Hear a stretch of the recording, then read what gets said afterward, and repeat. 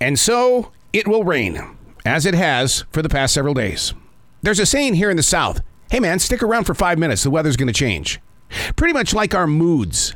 I often wonder if part of our mental issues is due 100% to the advertisers or storytellers with books, movies, and TV shows.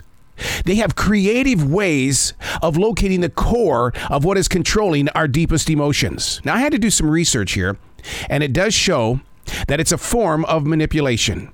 Many times using false claims. The emotions that they focus in on are happiness, pride, fear, anger, and greed. They're trying to generate enough empathy so that we'll buy into their ideas and or products. A television weatherman once said to me, "You viewers, you hate me when I get the weather right, and then you laugh at me when I get it wrong. You never seem to feel grateful that you received more sunshine today than rain." In all things that we are, how much of it is no different than the advertisers? Ooh, stop. I'm asking you, in all things that we are, how much of it is no different than the advertisers? The things that we do on a daily basis, affecting other people's happiness, pride, fear, anger, and greed? Is the same true about you when it comes to how you are manipulating other people? Not an accusation. We're all guilty of it. We want people to buy into our ideas, so we have to sell it. But how are you selling it? And if you were more aware of how you were affecting other people's core emotions, pride, fear, happiness, anger, greed, would you change? Hey, it's Arrow. This is The Daily Mess, a chronological walk through an everyday world. I am a daily writer. I view the world from beneath the brush, the silent wolf, and then we learn about it. I recently spent some time with Akbar from American Ninja Warrior on NBC. I love it when we can take the conversation into areas of real life. One such place was when we focused on judging a person's performance at the start without realizing it's not over until we hit that finish line. It opened both of our hearts to stop trying to write a story.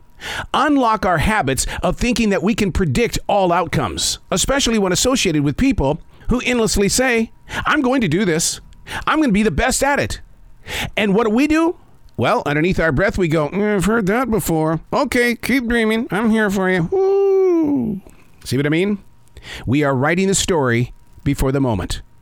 Because what's your reaction going to be when the other person achieves their vision?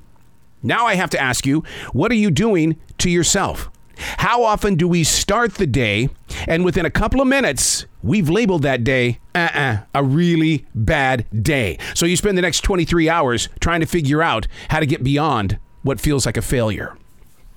It's no different than how we started this thing out. Happiness, pride, fear, anger, greed. The emotions that we affect not only in other people through manipulation, we're also taking over our mind, body, and soul. We want to feel this way. And the inner core is going, but I don't have it today. But I need you to feel this way. We can try. When I say that creativity is an addiction, I mean it. Creativity is going to be used on all shapes of moods, all forms of manipulation. You're going to creatively come up with things that will either sell the idea or push you darker into the hole. You have to make a choice on your daily journey. That choice is, sure, I'm having a bad day, but I can change it by changing the choice. Yes, it's bad. I accept it, but I'm now going to turn it into a great day, a brilliant day. It's a matter of choice, and it is difficult. But when you do make your choices, take some notes so that the choice the next time will be a lot easier to make. I'm Arrow, and that's The Daily Mess.